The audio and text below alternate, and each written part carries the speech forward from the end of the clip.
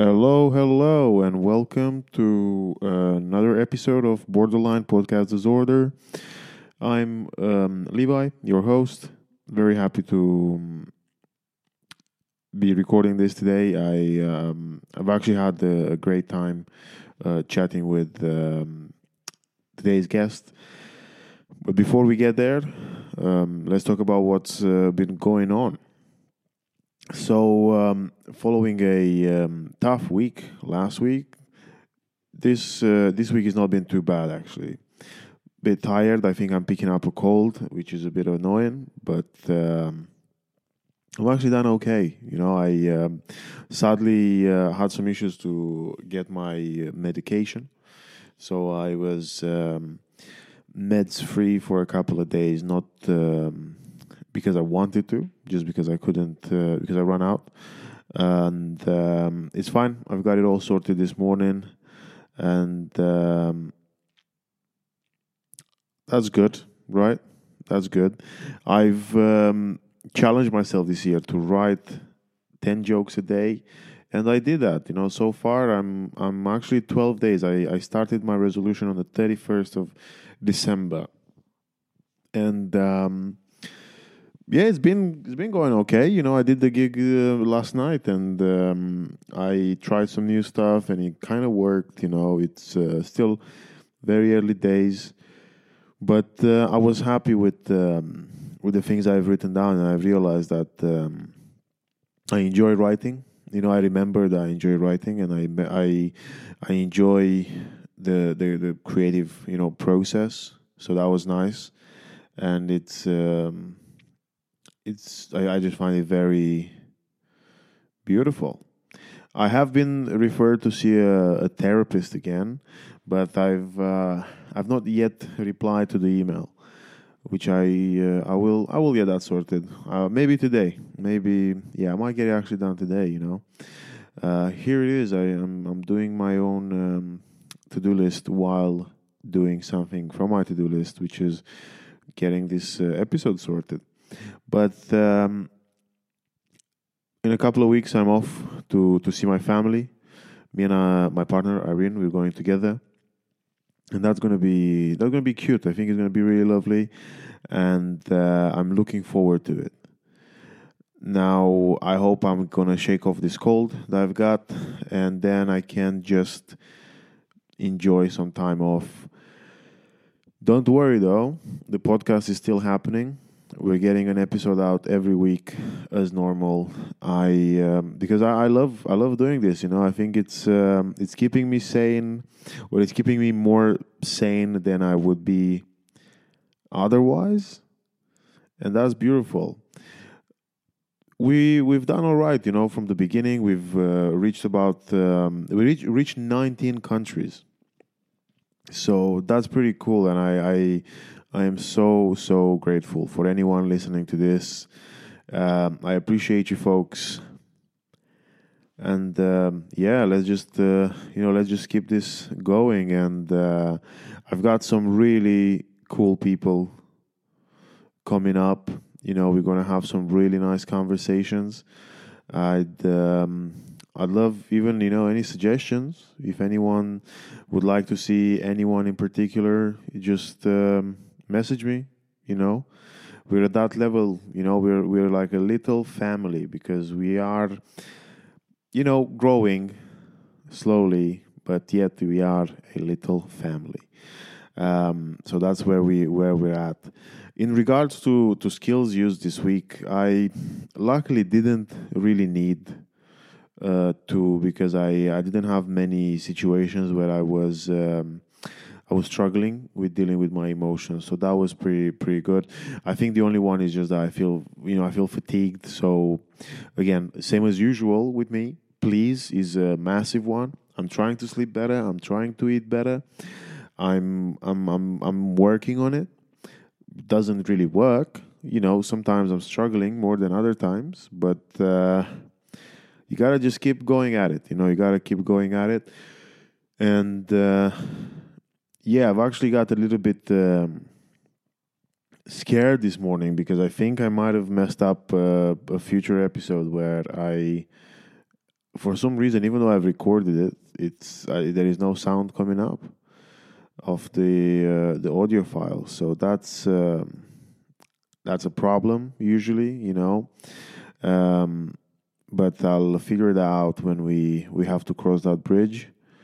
And you know what? I'm not going to take any more of your time.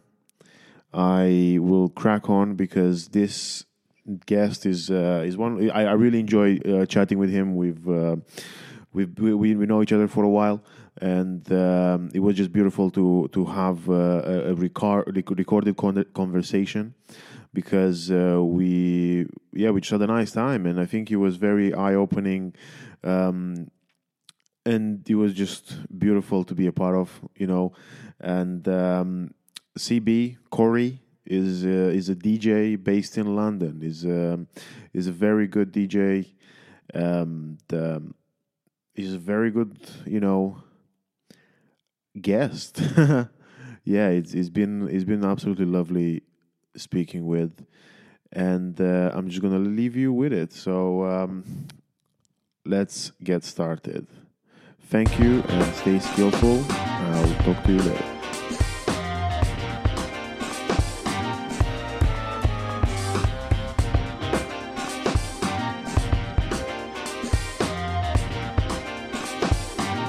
Hello and welcome. How are you doing, CB? I'm good. Thank you. How are you? I'm all right. Thank you. How was your journey here?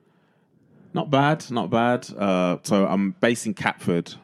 Got a train to London Bridge, walked over London Bridge, which is one of the things of living in London that I've been here for 10 years, but one of my favourite things of living in London is being able to walk over London Bridge. No way. And just look at the view and stuff like that.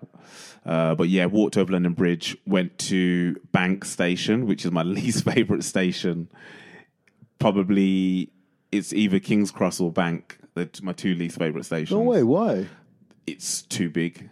You're walking under the ground for a good 7 minutes before you get onto the train. Okay, yeah. Fair enough. I might have never been to Bank yet. Really? I think so. I can't remember. It's so big. It's actually two stations in one. So it's Monument and Bank, and you can walk underneath the ground for about 10 minutes and walk from one station to another station. Oh, wow. Yeah, it's pretty wild. But yeah, it was cool. And my first time in sunny Snaresbrook. Well, I was going to say, welcome to... You're the first person to be in the actual studio. Thank you for being here. I hope you enjoy. We're still putting things together. It's still not like the way I want it to be, but we're getting there. No, it's amazing. Thank you. Honestly, thank you for the invite. And it's inspiring, honestly, because, just in terms of creativity, massive part of my identity and what I like about myself, coming up with ideas, but it all starts with a dream. So you have this idea in your head of how you want specifically things to be, and you can either explain that to somebody or you just put it in place. But it's great to kind of just hang out with people that are oh, I've got this idea and I'm gonna sow this little seed here, and then you see them a couple months down the line and everything's all growing closer to that dream. So I'm just happy to be part of the start process of it. Thank you. I think you've been well. Thank you for saying that. I really appreciate it. But you've been doing a lot yourself recently, right? You've got. I think you even had a gig yesterday, right? You were doing the. Was it the Clapham Market or? Yeah. Yeah. Pexmas. So shout out to Oliver Sudden, a really good friend of mine, and Joe Milley, who I met for the first time yesterday. But yeah, so they were hosting a crafts market in Peckham. They do it over December. Okay. And then in the corner, my pal Oliver Sudden and Joe Milley, they got some decks, and so they invited DJs down that play vinyl. My friend Oliver Sudden, he has a it's like a vintage store, so selling vintage clothes, vintage vinyl, and then little trinkets and stuff like that from the 80s and 90s. He's got an amazing eye for that sort of stuff, and I work closely with him on a lot of gigs and different projects and stuff like that. But yeah, I DJ'd Sunday, Saturday, Friday, and Thursday. So yeah, it's keeping active. Wow, nice. That's good. And have you got a day off today, or you're Today's a day off. Yeah, today's a day off? Nice. How? Okay, because you actually mentioned earlier that do you only do vinyl, or is it something? Is it one of the things that you like to DJ? That's a good question. Yeah, so I love collecting vinyl. Have a massive interest in collecting vinyl and DJing with that. I actually started off DJing with CDs. Yeah, so when would this be? So I've been DJing for 16 years.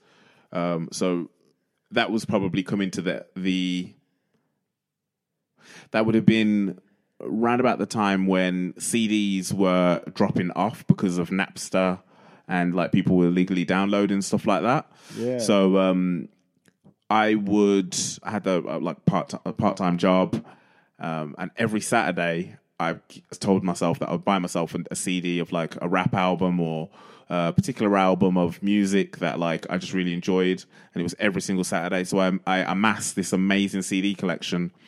So when I eventually sort of looked towards getting into DJing, I had this massive CD collection, so I thought, I'm not going to buy everything on vinyl again. I'm just going to use the technology that's available. So got some CDJs on finance, or like Pioneer CDJs. I still have them to this day as well. What? Yeah. And then just started doing like mixes in my house. I would practice like an hour every day, recording my mixes. The original reason why I wanted to DJ is because I just wanted to do radio. I just wanted to be a radio host. It's just like the dream job, being able to talk about music, play music, and sit down. Like they're my three favorite things to do. Nice. I love sitting down. But nice. Yeah. So I started off with CDs. I took part in this competition.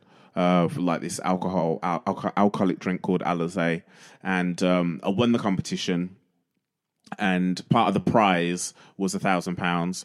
So I used that money to buy a Mac and buy the software that you can manipulate files on decks. So it's called Serato. You probably heard of it before, but like, no, I haven't actually. If you're ever in a club, you see someone with a laptop. What they're doing is using the files, the music files, so things that are in iTunes or on, I was going to say Windows Media Player, but like... Yeah, what was it called? I forgot. Winamp. Winamp, yeah. It would usually be either AAC files or MP3 files, or you could do it with WAVs as well. But yeah, they're files on your computer, and what you're doing is connecting your Mac to it's kind of like a sound card, like an input device that changes those files so that you can manipulate it on decks. Oh. Yeah. So Jazzy Jeff was like one of the first people to kind of like innovate with that, and he worked closely with Serato. And then that's been around for coming up to 20 years now.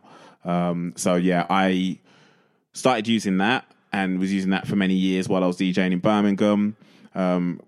Created like a bit of a name for myself as a DJ in Birmingham, and then playing like garage, dubstep, drum and bass, and was able to kind of come out of Birmingham and go to different places like London. Was able to go to Ibiza, Croatia, which was pretty cool as well. And then and then when I left Birmingham, I kind of just started looking more towards like humor, comedy, improv as well, and was getting involved in that. So I actually just kind of stopped my gigs and whatnot. But I still had close friends that were like getting into DJing themselves, and a lot of them were just exclusively vinyl, weren't interested in using any of the digital stuff. So I had like skills of DJing with digital equipment, and then had my own little record collection, tiny little few songs on records that probably wasn't available on CDs or wasn't even on like Napster or anything like that, so you couldn't really download it. And then I would digitize those or whatever. And then so when it came to going to their nights, they'd say, "Oh, bring a bag of records with you, jump on, get involved." And then so when I kind of got a taste for that again, that was probably about 7 years ago, then it made me like just look at like what I really wanted to do, which was like DJing. And then like to answer your question, mainly if I get the opportunity to use vinyl, I will do so, because I think I can stand out a little bit more, because it's so easy to DJ now. If you've got like a little controller or whatever, it's so easy to do. So so now, yeah, I am trying to kind of establish myself as like a person that uses vinyl more. But then also, if they have a digital setup, I'm not gonna say no. Do you know what I mean? Nice. Wow. So you started with CDs. That's cool. Okay, so your vinyls over digital, but you do both. And how did you get like into it? How did you get into it in the first place? Like, what made you think, oh, I want to like DJ? Because I know you said you do 1 hour a day, which I think it's incredible in the sense of the commitment. Yeah. So it was like going to the gym, 1 hour every day, and you were doing that, I guess, at home, right? Correct. Yeah. Yeah. And was it just because you got into like collecting CDs that you thought, oh, might as well DJ, or did you start collecting CDs because you wanted to DJ? That's a good. Yeah. So before the DJing, I was making beats on a software for PCs called Fruity Loops. So I went to college. So essentially, I went to college to study music technology. There, they had Logic and Cubase, and then at home on my PC, I had Fruity Loops. And Fruity Loops is like a software where you can make beats with the sounds that are already built into the application itself, but then also you can sample. So you can take a CD, put that onto Fruity Loops, chop up a song, and then you can like remix a song if you want to. It's really cool. And so I was making beats, and then aside from making beats, I think one of my interests was radio. So like I would listen to like some of the bigger hip hop shows on the radio at the time, and of course we're talking like, even though the internet was about, at the same time, radio was quite prominent for hearing the newest music that was available. So it's not the case now, because everyone just puts it on their social media. But back for you children out there that are listening to the Borderline Personality podcast, there was a time where you had to turn on the radio to hear the newest music. And I just thought that was quite fascinating. I thought it was quite exciting. It's quite nerdy of me to be like, Friday night, there was a show on Radio 1, Tim Westwood. I'm sure you've heard of him, but like, he's an absolute wally. I can say that because I met him personally, but and he's recently been cancelled as well for dodgy stuff. But no, I don't want to kick a dead dog when he's down. But I did used to listen to his show, and he used to have like everyone from Jay-Z, like Kanye West. This is like when people like first starting out, they'd come to his radio show. He was like the gatekeeper for everything in hip hop, including UK hip hop as well. People like Skinny Man, Klashnikov and stuff like that. Everything went through his show. So that inspired me to be like, I want to be a DJ. And then when I was at home, like practicing my mixes, in my brain, I was thinking my mixes are going to be for radio shows. Even though I would go out to club nights and in Birmingham and watch other DJs, and I never really had it in me to be like, I want to be DJing in the nightclub.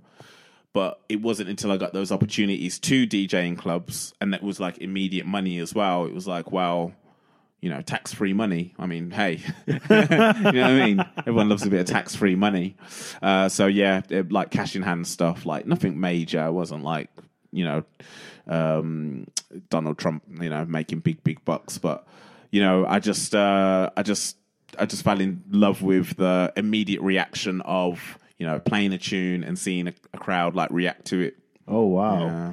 And have you done any radio work? Yeah. So, so for radio work, there were a few stations. I know you were based in Manchester. I don't know if you had a Galaxy. It was called Galaxy. It's now called Capital. Oh, yeah. Yeah, so Capital. It was bought out by an umbrella company and changed. But I used to work on a breakfast show in Birmingham. It's called the Dan Kelly Breakfast Show. And I would kind of like write these. So I was broadcast assistant and I assisted the producer.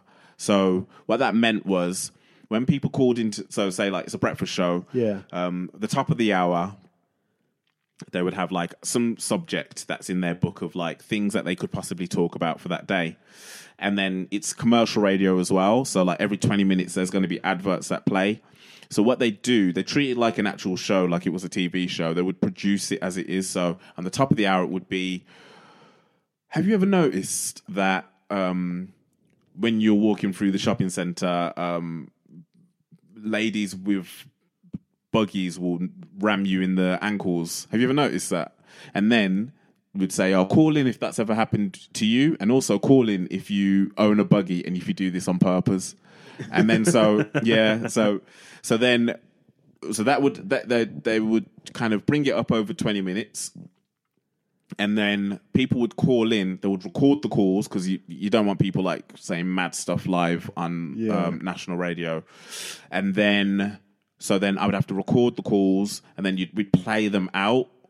But then also like there's like little things that they would just read, like, oh, Sue in Dudley says blah blah blah blah blah, and I would actually just write those things out myself. So I'd write funnier things or like make up things, and people would add to those over the hour. So like it'd be 20 minutes, then ads would play, then it'd be another 20 minutes. So like it kind of like we'd be producing this content over a 3-hour show. So yeah, they were like, I don't know, I'm quite nerdy about radio and stuff like that, how the format works. But yeah, so that was my first taste of radio. Then you got Radio 1 as part of BBC and BBC One Extra. And so I kind of made my steps towards working in those stations and got some work experience opportunities where I was able to make jingles. So, you know, like, you're now listening to da-da-da-da-da. And like, so I would, on my work experience, I would book a voiceover assistant, get them to record jingles. I would edit them in Logic. So, yeah, that was kind of like, that's me at like using everything that I learned in college to kind of like, yeah, like I've personally, I found like education and college quite useless because I knew exactly what I wanted to do when I was 17, so I didn't think I needed qualifications for any of those things.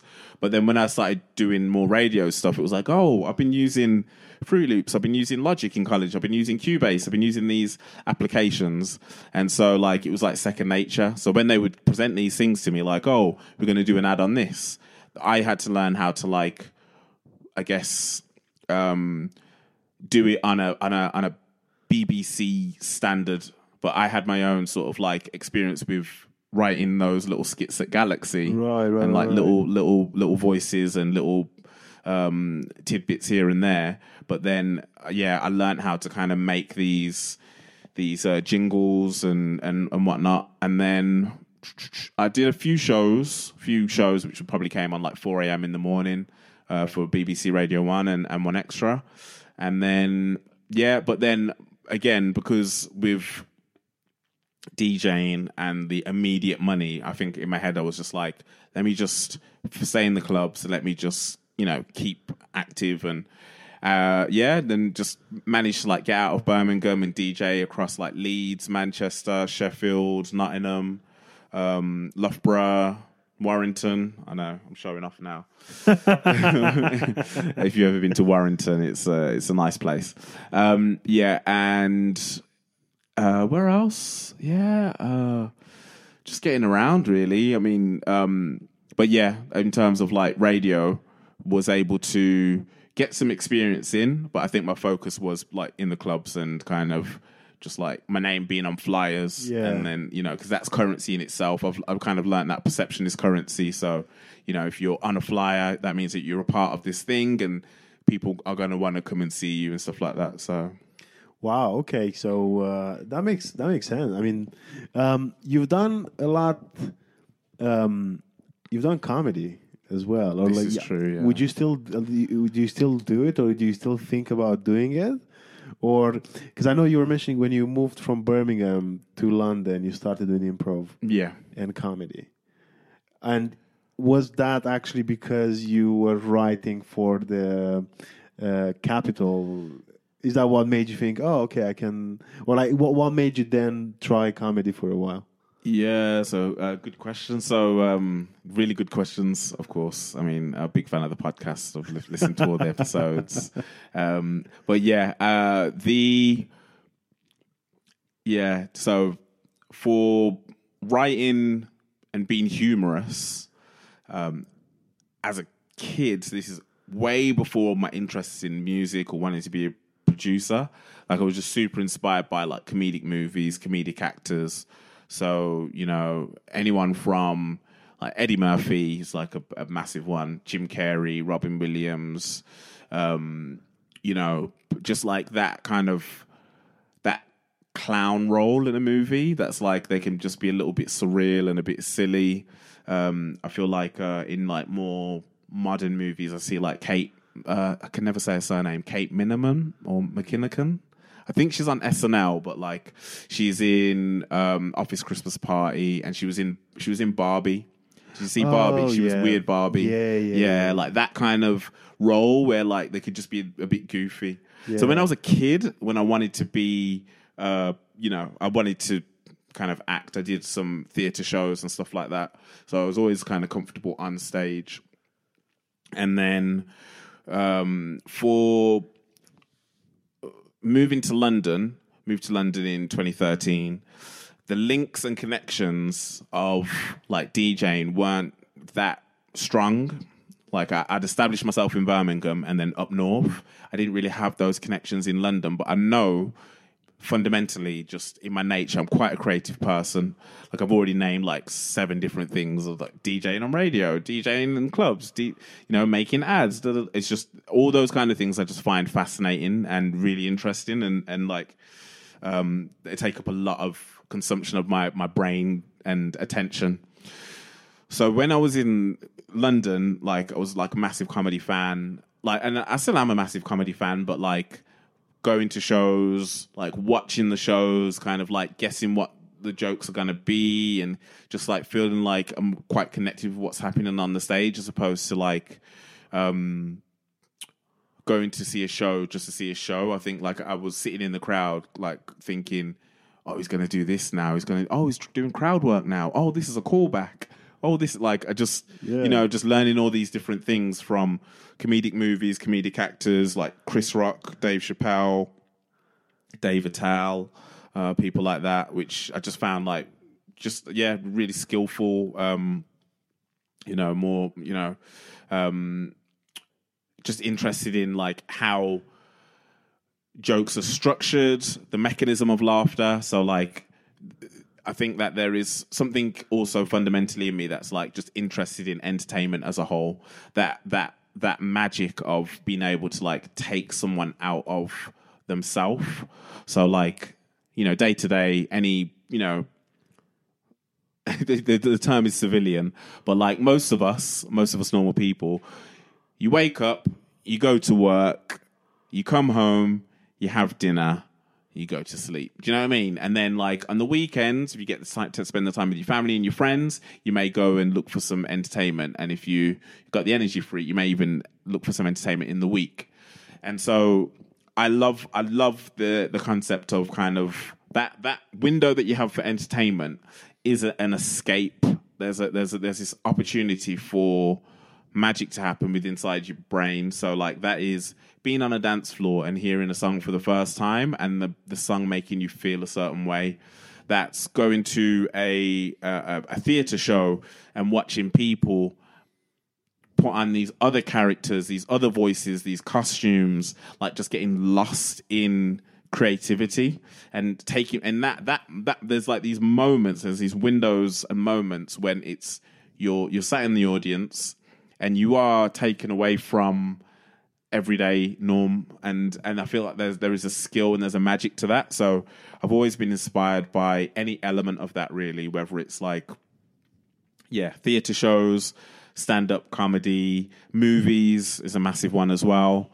So yeah, that's what I've always kind of gravitated towards.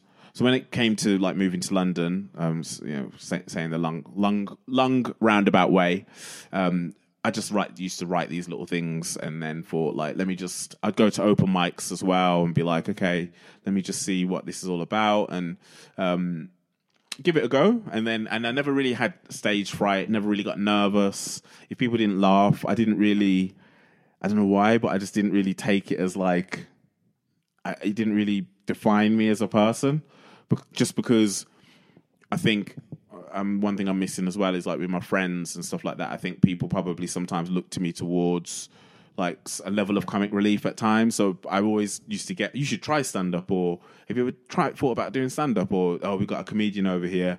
And that was just me just being in my nature. Do you know what I mean? So I think those little comments as well, which I've probably had since I was a kid, they kind of rubbed off on me. And so, yeah, give it a try. And then doing different open mics and learning like how hard it is in terms of the bringers. So like having somebody that's going to be able to come to a show with you and stay for the whole night. Getting from one side of London to the other side of London, having a day job and stuff like that. In the end, I just thought, let me just join a club. Let me assist somebody in their production of running the night. So if that's like playing the walk-on music, making sure all the mics are plugged in, like something so that the person that's running the night can focus on hosting or getting the tickets or whatever it is, and I'll assist you. And in that, you get like a little 10 minutes. You get a little, 10, 15 minutes to be able to do your thing as well. So that was my in, really. And then sometimes you could get, a little £10 here or £15 here as well for like helping run the night or stuff like that. So that I kind of looked at it in a bit of a business way. I mean, earning £40 a month isn't hardly like... Still better than nothing. Do you know what I mean? Yeah. It's still better than... Because, it costs money to get from one side of London to the other. So, yeah, that was my brain as well. I was just thinking about how, like, at least I'm getting paid for my time and I'm doing something creative. I've moved to London and want to do these things that I'm really interested in or want to be involved in. Lighting as well. So, like learning how to kind of control the lights and stuff. Yeah, I'm a proper Jane of all trades, honestly. Wow. I just love anything that's to do with entertainment or any element of it. Like, it's funny, just the other day, me and my missus, we went out to a night at Phonox in Brixton. And there was this DJ called Ron Trent from Detroit. And he was DJing. And then to the left of him was a guy that was doing the lights. And the guy that was doing the lights was like, he was dancing while he was doing the lights. Yeah. And I tapped my missus on the shoulder and was like, that guy's in control of the lights. And she was like, oh, I thought he was the DJ. Because he did actually look like he was DJing. But when I walk into those kind of spaces, I don't just take it for what it is. Like, I look at the curtains, I'll look at like the lighting, I'll look at the stage, I'll look at the dance floor, I'll look at the decks, I'll look at what equipment's available. Like, I'm just really nerdy about anything that's to do with entertainment. Yeah, that's it. I think that's actually, I don't know. I'm impressed by how much energy you have. Because I'll be honest with you. Because I think with me, again, I love comedy and I love doing comedy, and I love doing this podcast. But it tires me out, and sometimes I just want to switch off from anything to do with it while. When the fact that you were saying, like, when your missus went out in Brixton and you were, checking the day, and you always keep an eye on, like, oh, I wonder what's this. And I remember when we went out a couple of weeks ago, in Croydon, and Croydon. You were still like, because I did notice that you were just like looking around and check, and I love it. I'm just like, how? Because I think, to me, sometimes I do walk into a comedy night, and I'm like, do they have a microphone? Yeah, okay. Like, that's pretty much all. And then once I'm on stage, I'm like, oh, okay, so this is what you can see, this is what you can't see. And I do find differences interesting, but I feel like I'm a little bit jealous on the fact that you have this energy to take it. And I think you said something interesting. So which club did you work for? Like, where did you do residency? I'm just curious because I love, and I know of other countries having resident comedians, and I I kind of like the idea. I'm not gonna lie, but then what was that like? 'Cause how long ago did you do it? If you don't mind me asking. So it was about 7 years. 7 years ago, Yeah. okay. So the moving to London, I moved to my granddad's, which he's based in Mill Hill East. He's like one of the first Caribbean families in the area. Moved there in like the early 70s. And then, so when I went from Birmingham to living in London, I lived with him for like 8 months in his place in Mill Hill East. And, but I moved to London.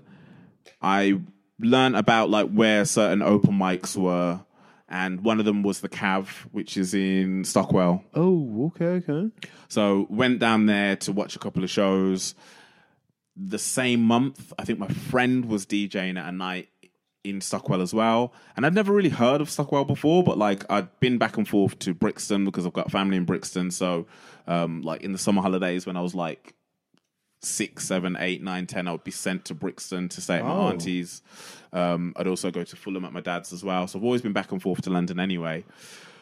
But so when I first moved to London, I kept going to Stockwell, and I just found it really weird because I'd never heard of Stockwell before. But it was like this place where, there's DJ nights here, there's opportunities to DJ, there's open mics. So when I was eventually leaving my granddad's, I was like, I'm going to get a flat in Stockwell. That's exactly what I'm going to do. So I moved to Stockwell and then went to the Cav and would go to the nights again. But like I wasn't working there immediately. But like, you get friendly, you get chatting, and then, stick around at the end and like just pick up a chair or two, just like stack up a couple of chairs. Like, is there any opportunities to work? And then, so eventually I became the lighting tech audio guy.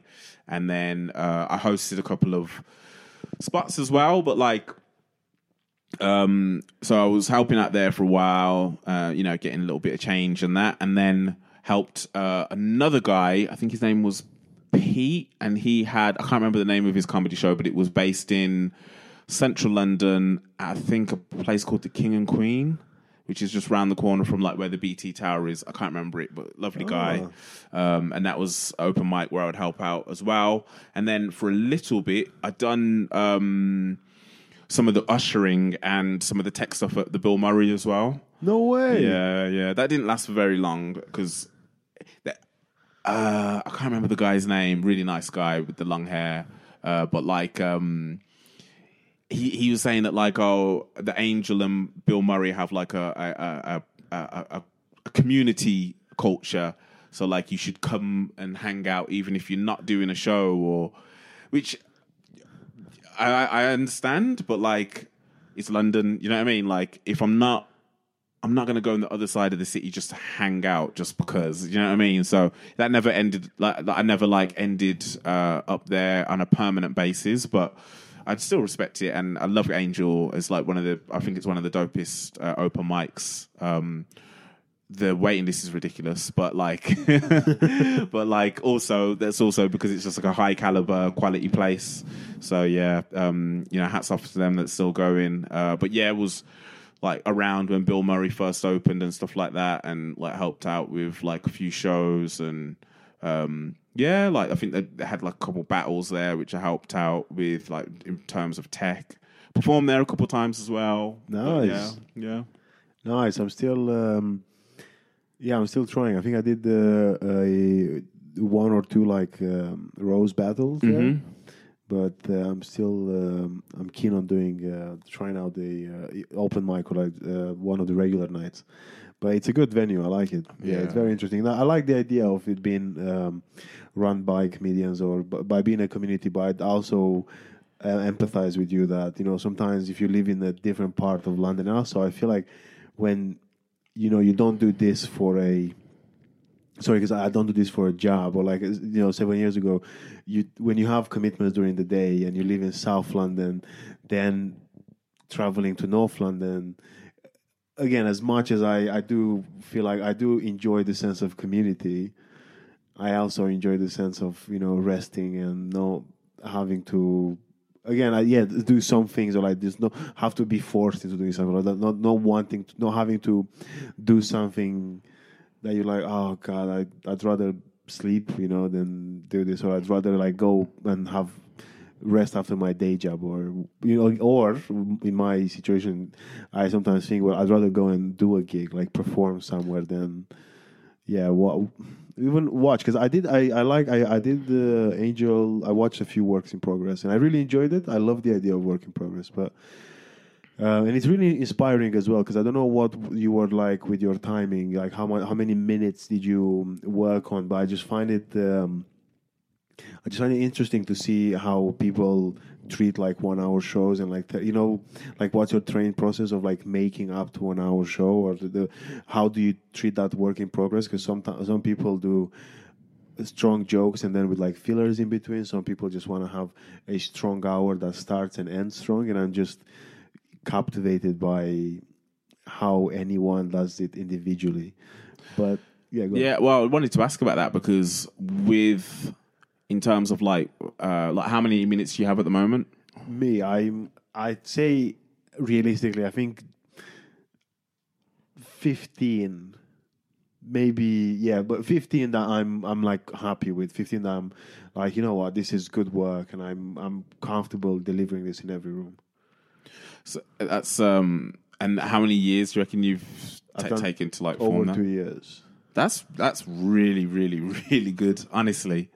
Because like in terms of like when you hear people like, let's say Seinfeld, who is an alien anyway, he's just like, he's not even a human, but like he's been working on jokes for like 40 years. Do you know what I mean? And obviously he has like I think he has like maybe 4 specials or stuff like that. But then when you hear like there's comedians that will, I just want to make sure I'm just not wording it correctly, but like comedians that will do like an hour show and bring it to Edinburgh like every year.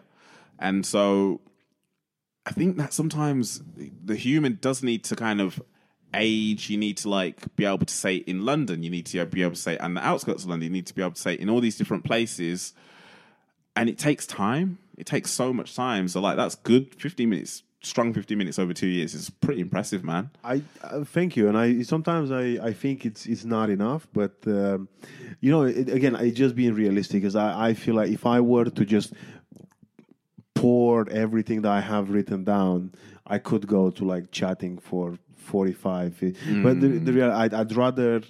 I think one of the things that I found especially in the last few months, is that when I go on stage, I want to trust my material, which is kind of like what I've done now, where I'd go on stage and I know that what I'm doing is good, rather than previous or like times when I went in the beginning and I'd go on stage and I'd think, are they not laughing because it's not funny, or while now I'm more of a, are they not laughing, or like do I need to do work because I don't know, I have to articulate it better. But I know that the idea it's funny. I know what's in my head, it's funny. I know that it's done well in the past, so I'm just curious about how again, but because I trust it, I don't think twice before I have to say it. It just comes out of me, and I'm kind of glad I got there. But I was going to ask you, this is really huge, because I was really excited for you. We talked about like having like being able to be flexible between supporting the, say, hobby, or supporting your dream, and having a day job. Recently, you've went full on working on your, basically like what you're passionate about, like doing like your being in charge of like your career full time, or like not having any like day jobs. What was that like? What was the journey like? Yeah, congrats. Thank you. Yeah, that's it's a month and a bit. No, that's two. It'd be 2 months now. So no, end of October is when I first went full time with music, and it's a dream. I'm living a dream at the moment, and there are like a few things which I'm trying to do with my life in terms of being in the moment. Like I am trying to practice gratitude for what I have. So in terms of not just like, all right, I'm full time now. Let's work. It's like, okay, take those breaths, take those deep breaths. Outside of music and like doing a day job, I was studying. I am studying Brazilian Jiu-Jitsu as well, and coincidentally, round about the time when I ended my full-time job, full-time work, I got my blue belt. So Congrats. So like no longer a white belt, which white belt is like the first, year or two of understanding. For me, I personally believe that the blue belt is the first actual belt. It's the first belt that you earn, should I say. But then also that I feel like that is like you've gone past the initiation stage now. You've taken all your raps, you've taken all your beats and everything, and now it's time to start. So yeah, that's happened. So in the week, I am factoring in like 2 to 3 sessions, and I should be going a lot more, but I don't get sick pay anymore. So if I get injured, there's this weird anxiety that I have that if I go like 6 times in the week, because it's each class is like an hour or whatever, and injuries happen a lot. You literally using your body to be thrown or to do or throw somebody else or whatever. So yeah, I'm trying to be kind to myself in terms of time, energy, and space, and then allowing these creative ideas to occur. And then I think that it's also allowing me to understand, I've listened back to a few of the podcasts as well, like the one with Nancy and the one with Valley Woods as well. So there's 2 things that I'll probably steal from them. So like, I guess in terms of like time and creativity and how like you factor in those 2 things. So like there's like you have an idea, then you put the idea into place, and then you start the idea, and then you finish the idea, and then you go into the next thing. And now what I'm trying to do is like develop some discipline and consistency around those different ideas. Like honestly, my dream job would be to be able to sit in a chair and just come up with ideas. Like just a nice chair like this, like a nice like soft chair. I could put my feet up and I can just sit back. Like that. I can put my legs up and just come up with ideas. And then someone that I know and I trust, puts that idea into action, because that's what they are really good at. And then I could just come up with another idea, and that would be my dream. So that's what I'm working towards, because there's quite a few different crazy ideas that I have, or I stay inspired by a lot of different things. But like I think, right now the main things that I'm focusing on is remaining inspired, remaining disciplined, and remaining consistent. And that's within not only my gym, practicing jiu-jitsu, being creative with DJ mixes, and then taking steps in towards putting that online and being able to make the creative shorts on YouTube, TikTok, Instagram, things that people can just see and consume. Because, talk about social media for a second. It fucking sucks because it's so distractive.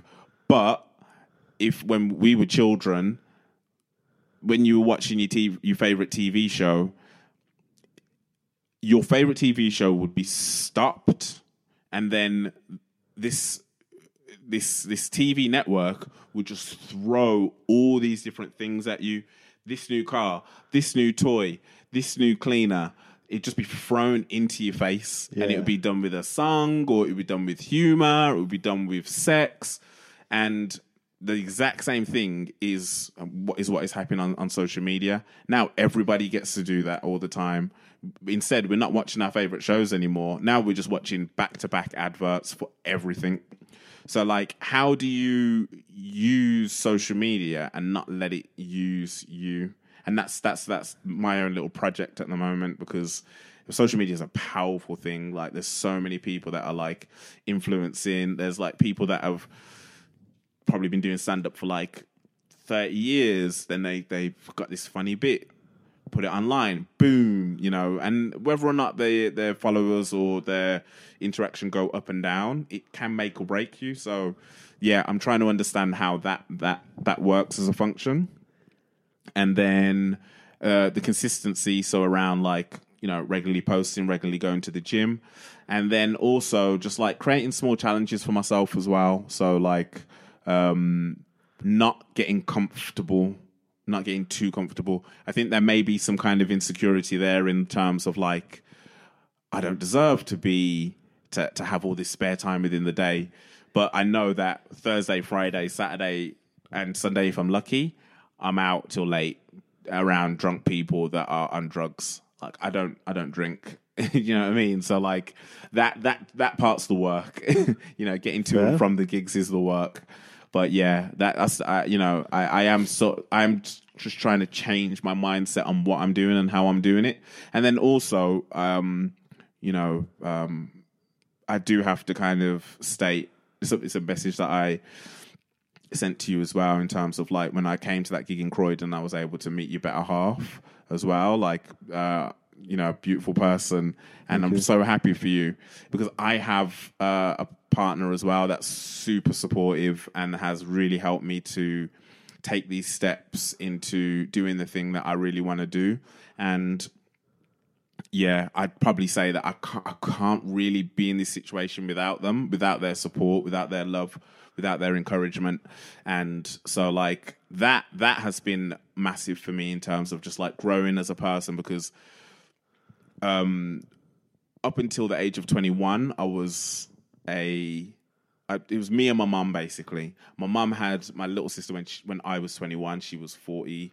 And then, but my mum wasn't with my little sister's dad. So I essentially helped raise my little sister or whatever. But I say all that to say that as a child, most of my time was me and my imagination, TV, and my interests. So I was just by myself so much. And so I just knew how to be by myself. I was my best friend. I made myself interesting.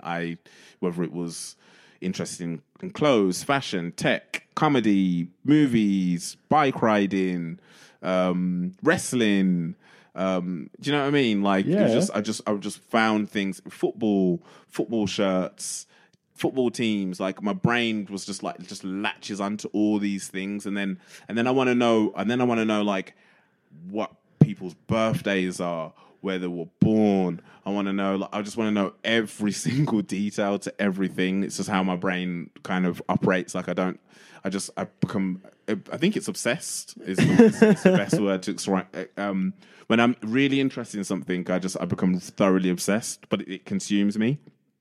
And so now that 37, I have to kind of be realistic in terms of what interests are, what obsessions are, and how I can monetize the things that I'm aware of, or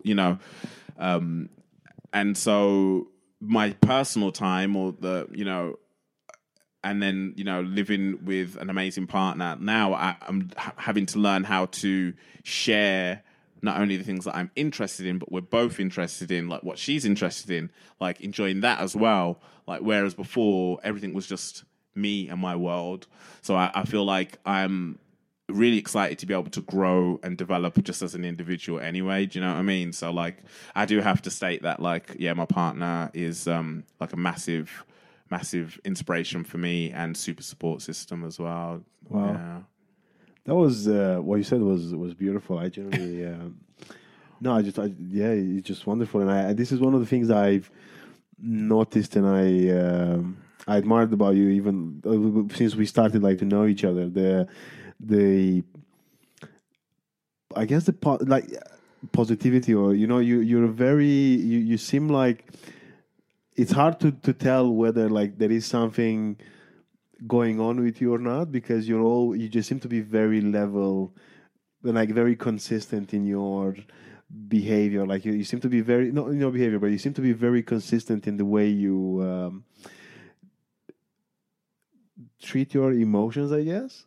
I don't think I've ever seen you. I've seen you maybe annoyed at times, but still you're very good at taking on those, or at least it seems like it, because I know people have a lot of things going on, right? Like you don't really, I don't really know what's in someone's head, but at least the way you come across is like someone who's, I wouldn't see you as someone who would do something.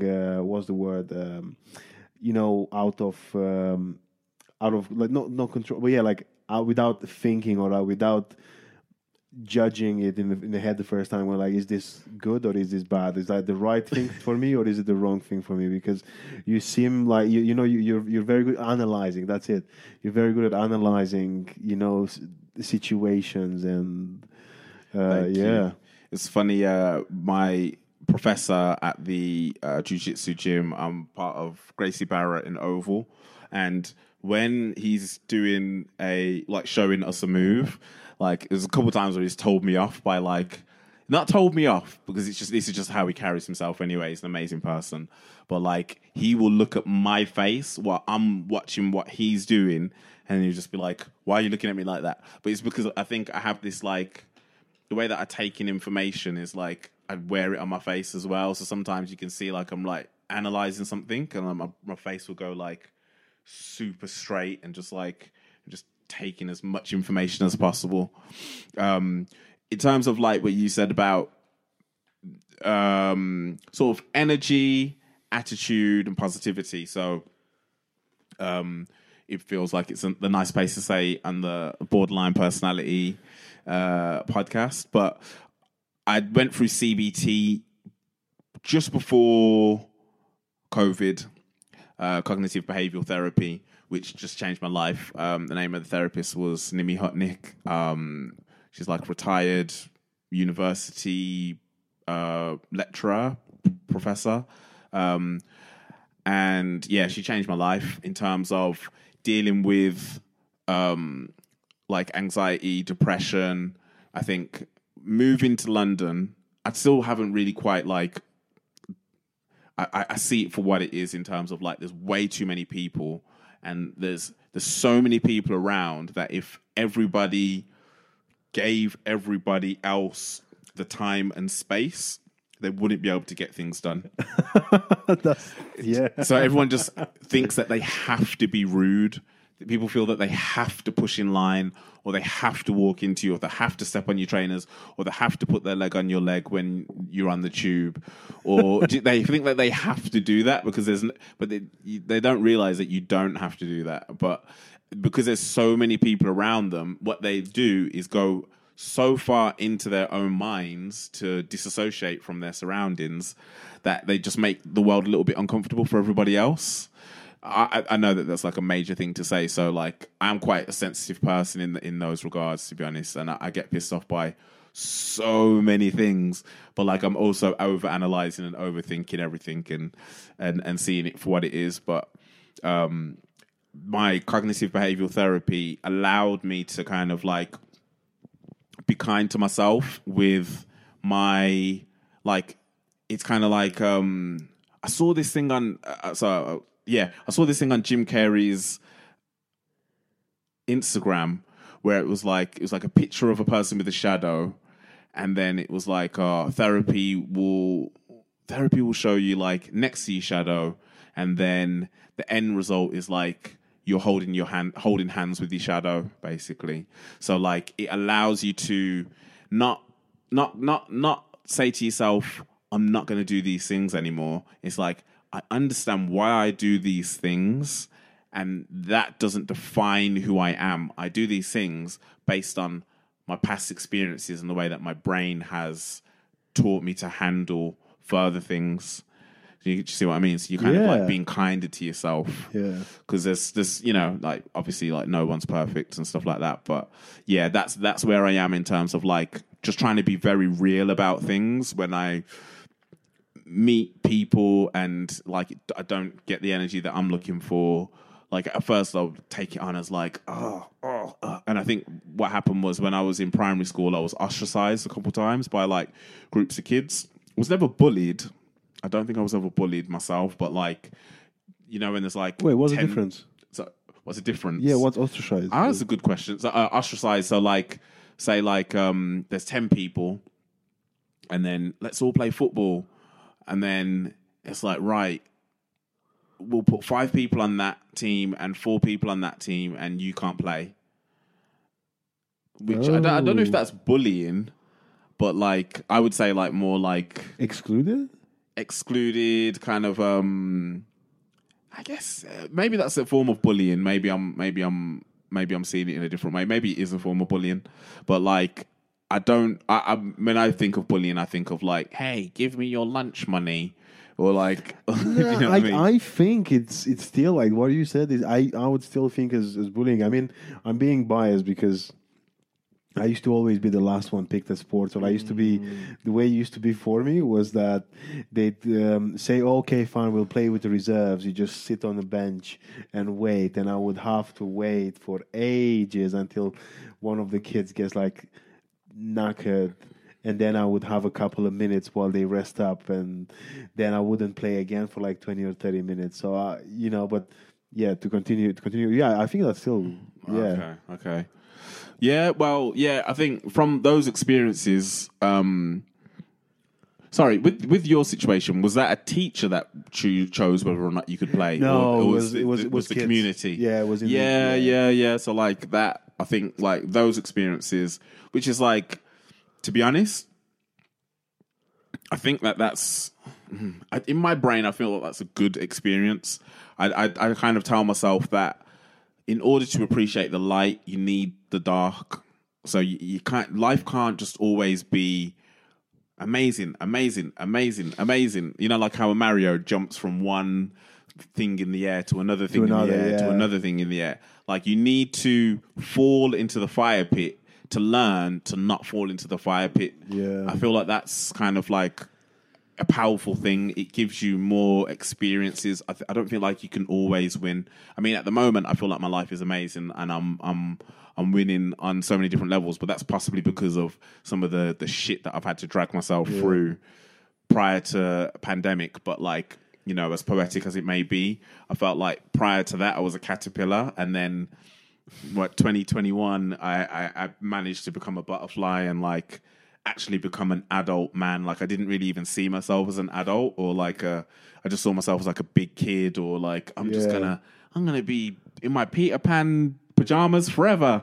Do you know what I mean? And just like, and yeah, now I've kind of like come to terms with who I am.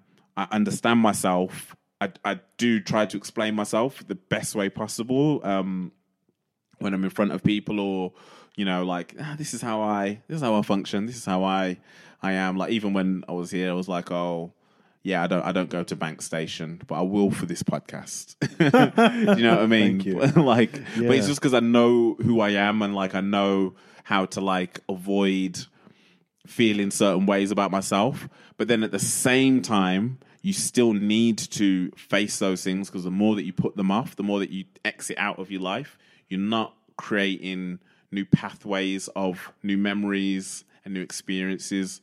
It makes you more powerful, man.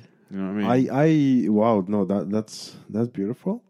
And I was thinking about what, because I think sometimes, and I think I've seen something like this before, or like I've seen this thing before where you were saying that, oh, if you had something to tell like the child in you, or like the younger version of yourself, just tell the younger version of yourself that, oh, things can eventually get better. However, I still think that, and especially I think the impact that it has on a child, because I know like some things that I have been impacted by as a kid, because you know when you're a kid you don't know that life is going to get better. Like to you, I think, because at the time as well, at least in my case, it was a lot of like, what have I done to be treated like you know, like you're, because now and I think I've learned, because I've done CBT before I've got diagnosed with borderline personality disorder, but you know, you learn to be more kind to yourself. However, at the time, at least my situation was a lot of what it's happening. You couldn't understand, and I always grew up thinking that I didn't like kids, And like even now, which is weird because as an adult, I feel very uncomfortable around children, just because I was always picked on as a child, so I still feel weirdly defensive when I'm around kids, as if I will still be picked on. You know, it's weird. Like I could spend time with like 5 year old or like 6 year olds. You know, I meet them like in the garden or in the communal garden, on my garden. But yeah, I mean, or like, you know, sometimes I see them in work and stuff like this, and a part I notice that I'm just like shut the doors. Like a part of me is just like barricade the windows, as in no, again, like don't let them come in, because as soon as they come in, I'm just scared that it just brings all these like emotions. It's very weird, and yeah. Something tells me as well that kids gravitate towards you as well. Like in terms of like they would like to interact with people, but I feel like you have like I find like you myself, like people with bigger features, they kind of like pay more attention to us, and then also that inner child that we all carry is there. It's very apparent, and I feel like children do pick up on that. Do you not tend to find that kids want to interact with you? I do, yeah, I do, No, and I can see that. I see, especially with, because I love, like, for example, like my niece and my nephew, and I was thinking about it recently, that sometimes when like they say some stuff, and I feel like most hurt, you know, like if my sister was to say some weird shit, I'll be fine. I'll be like, no, it's. But then if say like, I remember a couple of years ago, I think, or like a year or so ago, I was helping my niece with her homework, and she wasn't happy by the fact that I was like, we're not going out until you finish your homework, and she was like, oh, I hate you, and I remember I felt so sad when she said I hate you, as if like she meant it, and as if, you know, while look, for example, even like say again, my sister would be like, oh, I hate you, I'll be like, yeah, fine, I know you don't mean it. It's crazy. So yeah, I do see that. I do see that sometimes, and I get. That's the thing. I feel like once I get comfortable, like once, for example, like I have one of my closest friends, Johnny, is in Manchester. I get on with like his daughter, you know, and like we play every time I visit. We can like play for hours, and we're just having a nice time. And I do notice that, but I think especially at the beginning, you know, and yeah, at the beginning when like I see Dirk, my first thought is, "Oh God, what's gonna happen now?" And sometimes after I interact with children, like my first memories is times when I used to have a good time with kids, and then say like my best friend would become someone else's best friend next week, and I would be so heartbroken, you know. And like, yeah, I'd be like, oh no, like that's it, you know. And that I generally think like some of my very early memories are, I used to lie to my mom. No, sorry, I used to lie to my mates when I was a kid, because like they would ask, they would say, "Oh, do you want to come outside?" And sometimes I would lie that my mom didn't let me go out, even without asking my mom, just because I didn't want to go outside, but also I didn't want to be like, "Oh, I don't want to go outside." So I'd be like, "My mom said I can't go out." And I would just go and play FIFA, or like, I'd just go like Counter Strike or whatever it was on at the time, and I'll, you know, yeah. Yeah, I guess like these are early when you look back, like understanding introversion and extroversion, and like I think those kind of things make me think around like, are they genetic things that you're born with, or are there like specific experiences that you have at a particular age, in between say 2 and 6 maybe, particular experiences which like develop like just and then it changes how you interact with everybody and the whole world around you for the rest of your life. Do you know what I mean? Like some people get energy from being around people all the time. Like that's just how, like when there's like deathly silence and they're in the house by themselves, they'd start to panic and stuff. I'm in heaven when that happens. Yeah. Like, but then also like I say heaven, but then chilling out with my missus at home is like the sweetest thing in the world. It's also heaven as well. So like, but the reason why I said that it was heaven first is because I'm going back to my childhood when I never had no choice. I just had to like make my environment interesting. I had to play with my toys. I had to put the TV on. I had to put on my mum's music or whatever, like put on one of her, records or something like that. Or, you just become creative. You create. And so they're like, it's coping things, isn't it? It's coping. But then when you start, again, with this, we're talking about doing CBT and stuff. When you open up like, okay, like there's these few instances in my life that's like I've now taken that on as, this is my personality. But it's not really the case. They're just like these learnt behaviors, which then you can make a choice whether or not you want to let that define you. Do you see what I mean? I do. I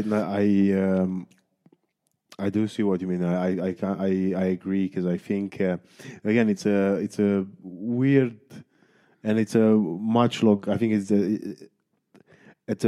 such a huge conversation that probably will never stop between like nurture and nature. Like what's the middle ground? And but I also see the both sides. That's why, again, I think it's incredible the things that you were saying, like the way your perspective now on certain things, because I was probably the same person of like, just like playing on, again, like putting music in the background, like trying to like have to distract. But you see, like for me, for so many years, it was, I don't think I was distracting myself because I want to have like a good time or a better time.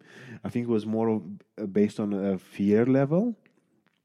Was kind of I'd rather be alone because then nobody can hurt me. But then you look back, and I would look back and I'd be like, why don't I, like, why am I not speaking with this person anymore? And I'm like, because I've probably rejected them, or like I run away before they could run away. But then, and it's I just think that your perspective is beautiful, and it's very okay. Not as if there is like a wrong and a right, but I think yours, it's a very, again, I think it looks like it's it's working well for you. It's working in your favor, and you definitely deserve the good things, because and everything that's like happening around you. Because you're you're doing really well, and you're a lovely person. I think every conversation we had, and I still enjoyed when we watched the London Lions live, and hopefully we can go again soon. But you see stuff like this where I think even when I saw you when you were like transitioning, when you were like, okay, I'm done with my day job, this is my day job now, like this is my big focus career wise. And sometimes you're like rooting for someone because you're like, if it goes well, like if it goes well, I want to go well for that person. And that's how I feel towards you. I'm like, I kind of, I want it to go right more than I would want for someone else, because I've seen you and I spent time with you, and I'm like, I don't know. Even now, I think, sorry, I'm just lost in this thing. I'm going to stop now. But it's good, and I'm glad. And I think it's, and you have a vision, which is beautiful. And I think the jiu-jitsu, Brazilian jiu-jitsu, how did you get into that? Yeah, so I found the gym from walking back from my CBT therapist. So must have had an amazing session. I think also just to catch what you were saying there, like in terms of like, I think that you're a lovely person as well, and it's always great to be around. Like I just love being around people where like I'm not having to be anything else other than what I am. And if I'm honest, like I do get that a lot. Like there are people that they're just not in my frequency, but like I feel like I just have to be more than what I am to be comfortable. So like it's always good to hang out, spend time. Like we went to basketball, I've been meaning to come into the comedy shows anyway, but like, and I definitely want to come to a lot more. Definitely want to help out with bits of the pod and stuff like that, if anywhere I can. And help it rise, and get more listeners and stuff like that. And again, like I said, the production stuff, like things like, using logic and little tips and stuff. That's like, at the end of the day, like, I didn't come up with these things. Someone showed me once, and I haven't really put it to as much good use as I would like it to. But you have a podcast, you have a thing that is out on a weekly basis. People are waiting to listen to that. So if there's a couple of bits of information I can give to you that's going to help your thing grow, then that's me putting at least my knowledge to good use, even if I'm not using it. Do you know what I mean? I was going to say, Just, Jamaican saying, I don't know if it's Jamaican saying, but it's each one teach one. I don't know if you've heard that before. No, each one teach one. Yeah. Like each person teaches something else. Each one teaches another. So Oh, so you're just okay. sharing. Nothing is anybody's. You know what I mean? Yeah. You can't take any of these things, whether it's monetary, material, or knowledge. Do you know what I mean? But like, to just like kind of sit on all the marbles yourself is. It's just like, what's the point in that? Do you know what I mean? Yeah, like, it gets lonely as well. The way that I look at it as well as being lonely, is like making more space for more things. Do you know what I mean? Yeah. Like, you could have 30 of the best T-shirts in the world, and they all fit you. Perfect fit, perfect design. But in your place of residence, you may only have one cupboard that fits all these T-shirts. But what if you see a new T-shirt? What if you see a couple new T-shirts?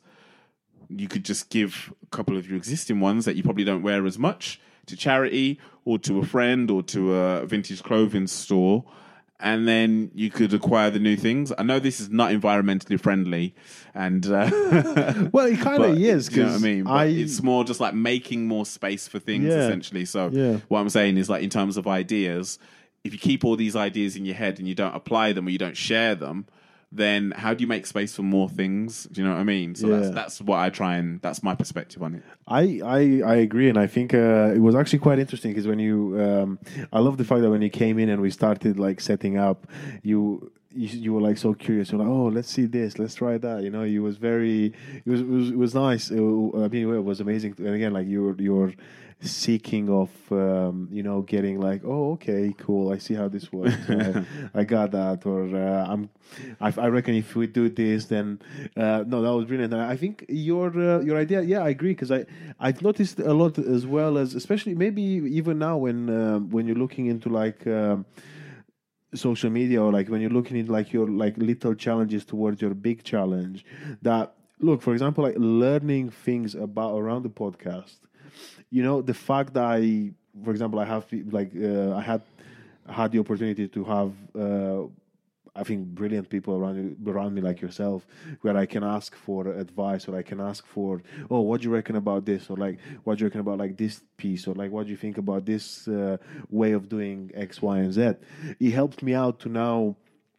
And again, it's still a work in progress. I'm still learning a lot. But look, for example, from the first episode to now, I've learned more. And the fact that someone was there to help me get that information quicker, then it actually helped me move on to focus on like my main goal, which is not the producing, is not the recording and understanding. It's the actual podcast, that the interview is getting to know the person, getting to share someone's story out. And that was only possible because someone was like, oh, I'll help you out with that. Like I had Liam, he's a part of a band called the Birches, over, and he's the one who's basically given me like loads of tips as well, and helped me out. And if it wasn't for Liam to go like, oh, I reckon this is Nancy. Nancy was the one who was like, just do it, just get it out there, just try, just put.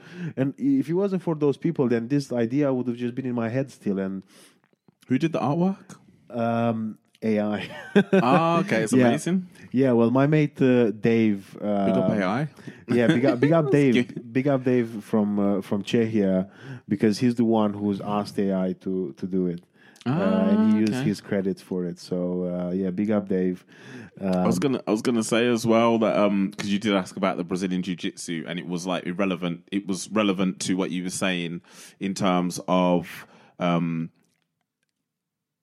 learning, understanding, and growing, and then being able to focus on certain things. So like when I was you asked me the question, sorry, in terms of like how did I get into it? Listening to like Joe Rogan podcast and having an interest in UFC, understanding that the Ultimate Fighting Championship actually came from this family called the Gracies, who there's one guy in particular called Horian Gracie, who was one of the founders of UFC, and I got an interest in that, like combat sports, boxing, and whatnot. Walking home from my therapy session, I walked past the gym and then went in there, and then was like, "Oh, I'm gonna sign up for a class."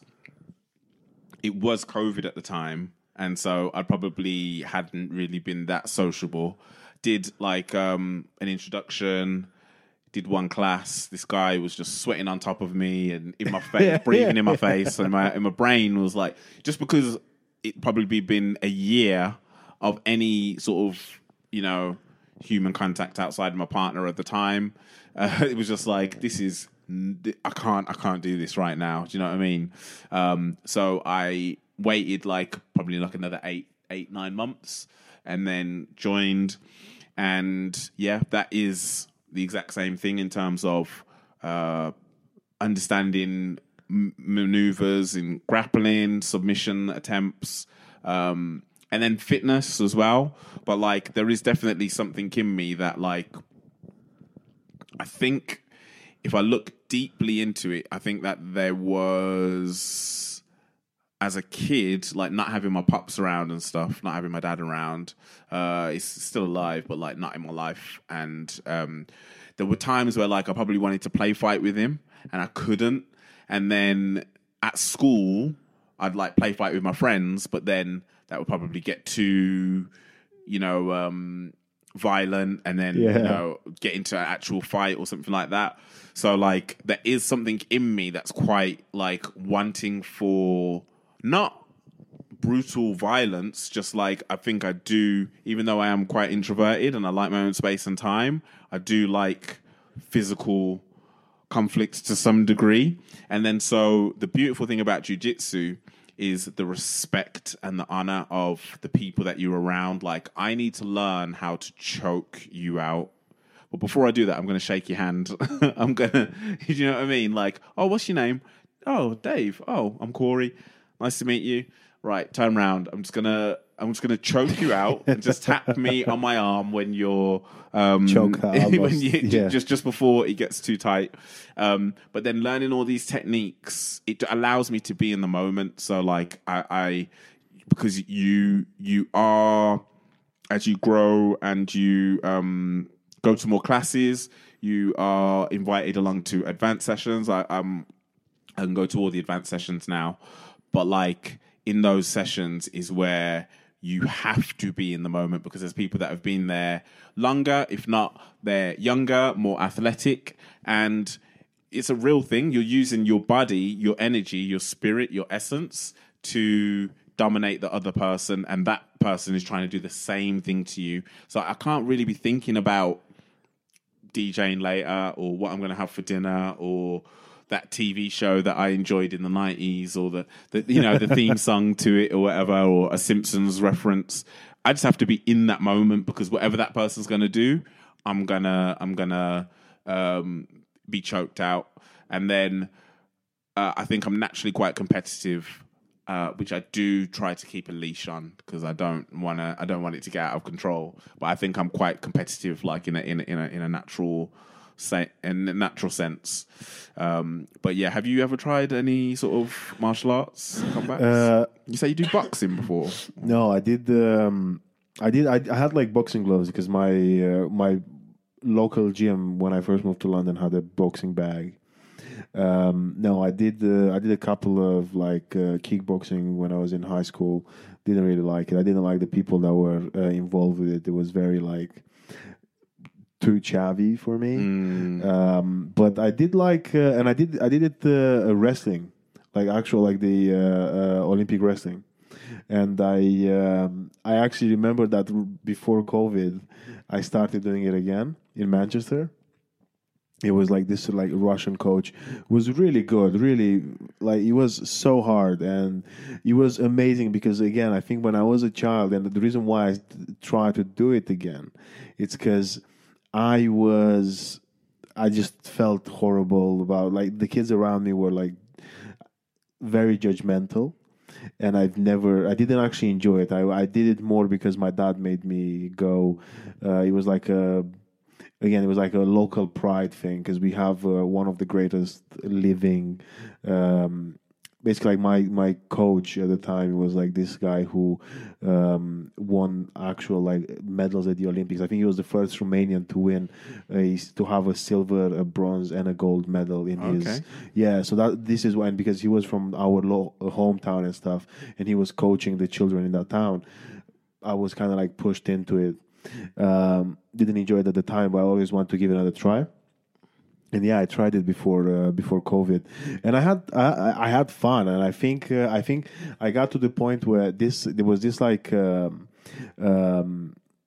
Russian guy that was just throwing me around like I was nothing, and instead of I remember this happening as a kid and being like made fun of while this guy was just like, come on, get up, you do me and some and I was like, this is like that the fact that again I felt the camaraderie and I agree with you. I think with combat sports, the fact that or like I love pretty much I think I love loads of sports that have some sort of like contact, and it's a part of it is because I feel like in order to fight someone you have to respect someone to again not necessarily in a personal level because that person might have again very different opinions on I don't know human rights whatever you but on the fact that someone's spent the time to train towards something that's that is that's a thing that needs and deserves respect to a level. The fact that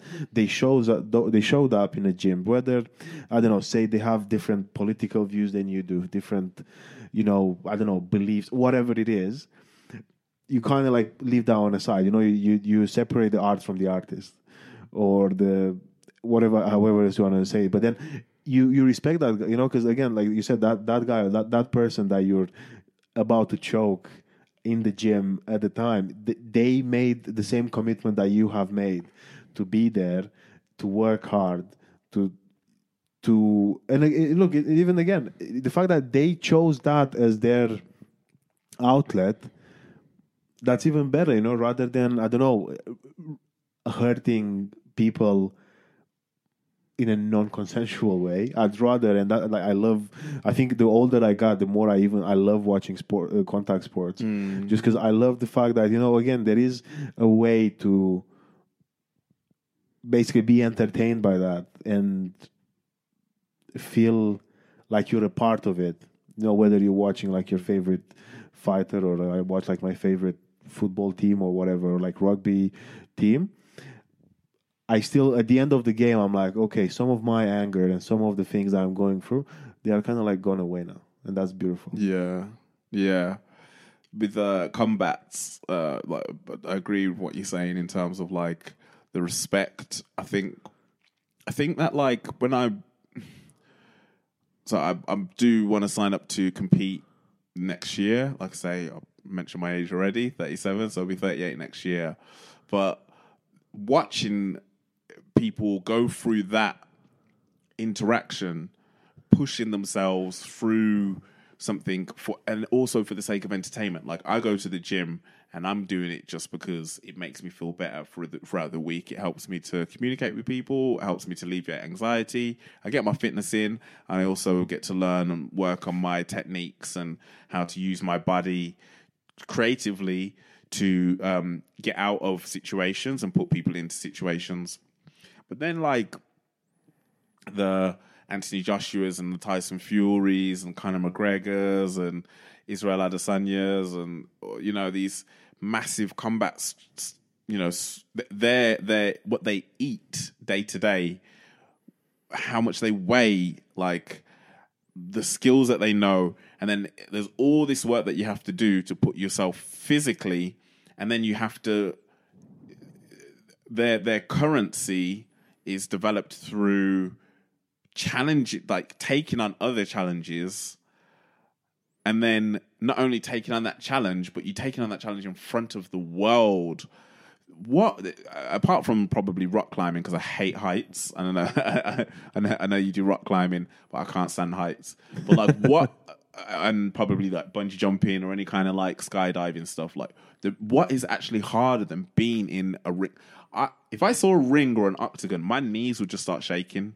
Like just the respect of just being by something like that, where you put everything, your mental, spiritual level on that, on that pedestal, or that level, and try and operate on your highest form and push. You're not only beating that self, you're not even beating the person that's in front of you, your opponent, but you're beating a version of yourself, the person that you once was, because you have to evolve from that to be successful. It's there's nothing like it on TV. It's like one of the most buzzing things to watch. It's funny, like, watching it with people that don't really get it that much, or it's like, oh, it's just people hitting each other. It's like, you're not wrong. They are hitting each other, but also that one person is trying to make sure that the other person is not hitting him, and then also he's trying to hit him more times than the other's trying to hit the other person, and and you can't breathe. You feel like you've got like a beanbag attached to your chest. You feel like you've just been put in a furnace because you're just burning, sweating, the room's spinning. Like you have to like push yourself through this next level. So like, again, it is entertainment, and I've brought up entertainment a few times. I know that's another version of entertainment, but I know it's too late for me to try and get into any form of like high level combats, but I do want to take part in a few jiu-jitsu competitions next year just to experience that kind of like, I've been sparring for about a year, and it's hard, really hard, but like fascinating and just a great way to learn. I'd love to invite you along to a class and give it a go. Yeah, I'd love to come. Yeah, I might. I'll come and I'll participate. I don't think I will. Yeah, I don't know, because I'm still very aware that. Oh, actually, no, I could be fine, because if it's a lot of. I'm not good with like again, like boxing is not. I'm slower at like those like impact. But if it's, I feel like on the floor or like on the ground, I could do okay. I don't know, but again, better than actual boxing, for example, because I did notice like sometimes when I was like punching the bag, I would like take some videos of myself just to like see whether like like posture and stuff, not for social media. But I would watch, and in my head, I think I'm really fast. And then I watch the video, and I'm like, "Oh God! Like, how is this?" Because you watch professionals do it, and you're like, "Oh yeah, cool. That's probably how I look when I punch a bag." And then I watch myself, and I'm like, I could have been punched like 5 times by the time I. Looks like an outtake from Rocky or something like that. Like some kind of like it's like a slow motion. You put this on 0.5. Yeah. I'm like, oh, can I 1.5? No, 1.75. Okay, that's it. That looks good now. So yeah, I would be up for it though. Yeah, like I was actually, as you said it, I thought, what, maybe I might try. I might have a look around London to see if there is any wrestling classes, because I might do that too. But anyway, I had such a good time recording this. Really enjoyed it. Same. Now, what's your plan for 2024? Like, what is anything that's again coming up, or you're, I guess, planning by the year, or is it, anything that's being announced, or anything you want to share? In terms of what I am working on, personal goals are, as I mentioned, what I do and what I think is normal to me, or like these skills that I've developed, putting them online in a way that like people that don't know about it, like not taking what I know for granted, basically. Sometimes, you see some social media videos and it's like, here's a door handle. Here's how you get out of the room. You turn the door handle. Follow me for more tips. And you're like, what? You know what I mean? It's like, here's how you drink your drink. put a straw in your drink. Suck the straw. Follow me for more. Do you know what I mean? Like, Yeah, some you things want are to just like, curate something. you made a video out of that. So, like, for the things that I know in terms of music, DJing, those skills, maybe I don't know if I want to be an influencer, but I know that I need more eyes on what I do as a DJ, because I know that's gonna kind of add to my popularity, and it's less work in the end because people just come to you for the work. At the moment, I think I'm relying on sort of existing clients that book me. I want to work more outside of London. I'd like to go back to DJing in like other countries. Like I say, I've previously DJed in like America, Japan, Croatia, Ibiza. So I want to do more of those things. And again, like, you can create like these funny TikTok videos and Instagram videos and YouTube shorts, and they can create traction in those other countries as well. So the challenge that I'm setting for myself is to put more of that content up online. And then for 2024, probably go back to my events. So just before the pandemic, I had an event called Cult Jam. And Cult Jam was an all vinyl disco, funk, and soul night. And it was inspired by like the first people in New York that were doing nights. So like a lot of disco, house, funk, soul that came out of like the black LGBT space. There's a place called Paradise Garage. And so, like, my night was kind of inspired by, like, what was happening back then, and then, like, kind of, like, doing, like, a modern version of that. So, like, yeah, my night was all vinyl, and, like, I would mainly just invite, like, my friends and people that I know that had amazing record collections, and the tagline was, we play bangers, not anthems, and all vinyl, all vibes, all night. So, yeah, I haven't done one since 2019. But I feel like it's due to come back now. Like, we're reaching 5 years of like not doing it. I don't know if you heard, but there was a pandemic that kind of like chill. Bring it back. It was really bad. Yeah, put things on ice for a little bit. So that's something that I want to like bring back. And then, yeah, I do also have, like I said, I have a knowledge of like Logic and stuff. So a few edits of existing songs and putting those kind of things out for no money, just to feed DJs. I think that like my role in terms of my age and my skills is helping people to take their steps up. So if I have my own events, I can give people gigs as well. But like if I have my own events and I can bring people in that have amazing record collections and give them an opportunity and pay them to come and play, if I can make a couple tracks myself or edits or remixes myself and give those to DJs, then they can enhance their DJ sets. So it's not all just about me, but it's also about like just giving back to the scene. That's kind of where I'm focused on the most, really. And then I'm kind of inspired to do my own podcast. Doing this has definitely inspired me. The idea I had, I'll share that out, but like it was. So one last thing before we go, I used to rap. So before I made beats, I used to rap. What? And I used to do like grime and rap and hip hop and stuff like that. And I have written down every single lyric that I've ever written, and I have every single lyric that I've ever written.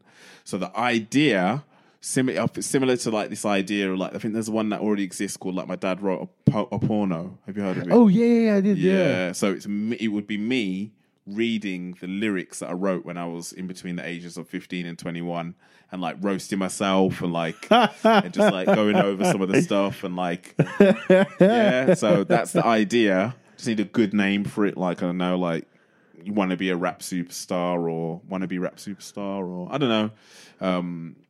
I just need a good name for it, like promo use only or something like that, or I don't know, something cool. But yeah, that's the idea. And I think I may like when my missus works in the office and she's not at home, I think I might just do the same thing, like set up my mic and just record for an hour and then just save the file, just put it up, not think about it, just let it, just Yeah. throw it out there, because I've had this idea for a while, and for some reason I have these lyrics that I've written over 20 years ago now, and I just have them written in I have a Timberland box full. The box can't even close. It's all these books that I used to steal from school, like in science class, maths class, and just fill them with lyrics. A lot of them were quite crap, but it would just be funny to kind of share those. Just to read it out. Yeah, I think that's a brilliant idea. So, yeah, you can just do an episode while you do a piece, and then you either do like different versions of you, or you just roast that. But I think it's crazy to see this. And yeah, before we wrap it up, again, big up to you, man. I think it's amazing, and to also to have like constantly a vision and constantly working towards something. It's huge. It's like, I don't know, where I don't know what's the final destination. I kind of have an idea, like a rough idea. I really want to do this, and I also think community is so important, and giving back, it's massive. And again, it's always been in my head of like having other people going, oh, like he's kind of, I'm doing something to help things moving on. But it plays a huge part, and I think like you said, it's something that it started a while ago. It was in the back of your head. You didn't know what it looks like, and now you're in. The fact that you kept all those notes, it's kind of like it's a sign that you gotta do something with it. Who knows? You might like do one of the best albums ever. Like the album that never came out. Yeah, I mean, like look, Logic is getting like awards for his album. So what's gonna stop you? Exactly. Yeah. But no, yeah, it's been amazing having you here. Thank you. We'll definitely see you again, and we'll probably do something with the working on the podcast as well. While if you have any ideas, Corey is a good friend of it's a good friend of mine. It's also going to be a good friend of the podcast as well. He's also, I was going to say earlier, shout out to the 41 listeners in 6 countries from the past 2 weeks. From the past 2 weeks. Growth. Yeah. That's growth, man. Yeah, we're going international. That's it. I mean, it's been in the past 2 weeks, but 3 weeks ago, how many listeners did you have? Well, there was no podcast. Well, that's from 0 to 49. Yeah. Next week it's going to be 70, 80. It grows, man. It grows. You know what I mean? This is amazing that you're doing this. Honestly, thank you for allowing me to be part of it. What's your handle? Where do people find you? Instagram at Corey Bocker, CoreyBocker. And that's like most of my stuff's on Instagram, but you can also see it on TikTok. And if you want to see random conversations about nonsense, go on X, formerly known as Twitter. And then like for video mixes and stuff, youtube.com/Corey Bocker. And yeah, I'm just staying active. The night that I was talking about, the vinyl night, that's at Follow Cult Jam if you're on Instagram, and that's like a nice sort of influencer page of disco records, funk records, and like a nice bit of production on that and stuff. Like I put like album artwork and like 50 seconds of a song, because if you do more than 50 seconds, then the algorithm will find out and go, hey, you can't have this on here, pay the artist, you don't own this. So yeah, staying active. We'll be doing more, and I definitely want to be involved as like a silent producer, helping out with this and helping it to grow. Thank you for allowing me to be part of it, man. You're welcome, and well, thank you. And thank you to everyone listening. Take care, look after yourselves. Bye. Bye.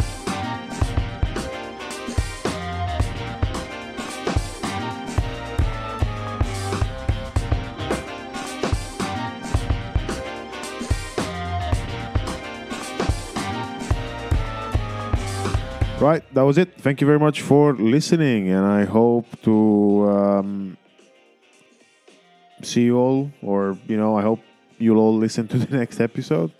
For now, take care, have a nice week, and stay skillful. Look after yourselves. Bye.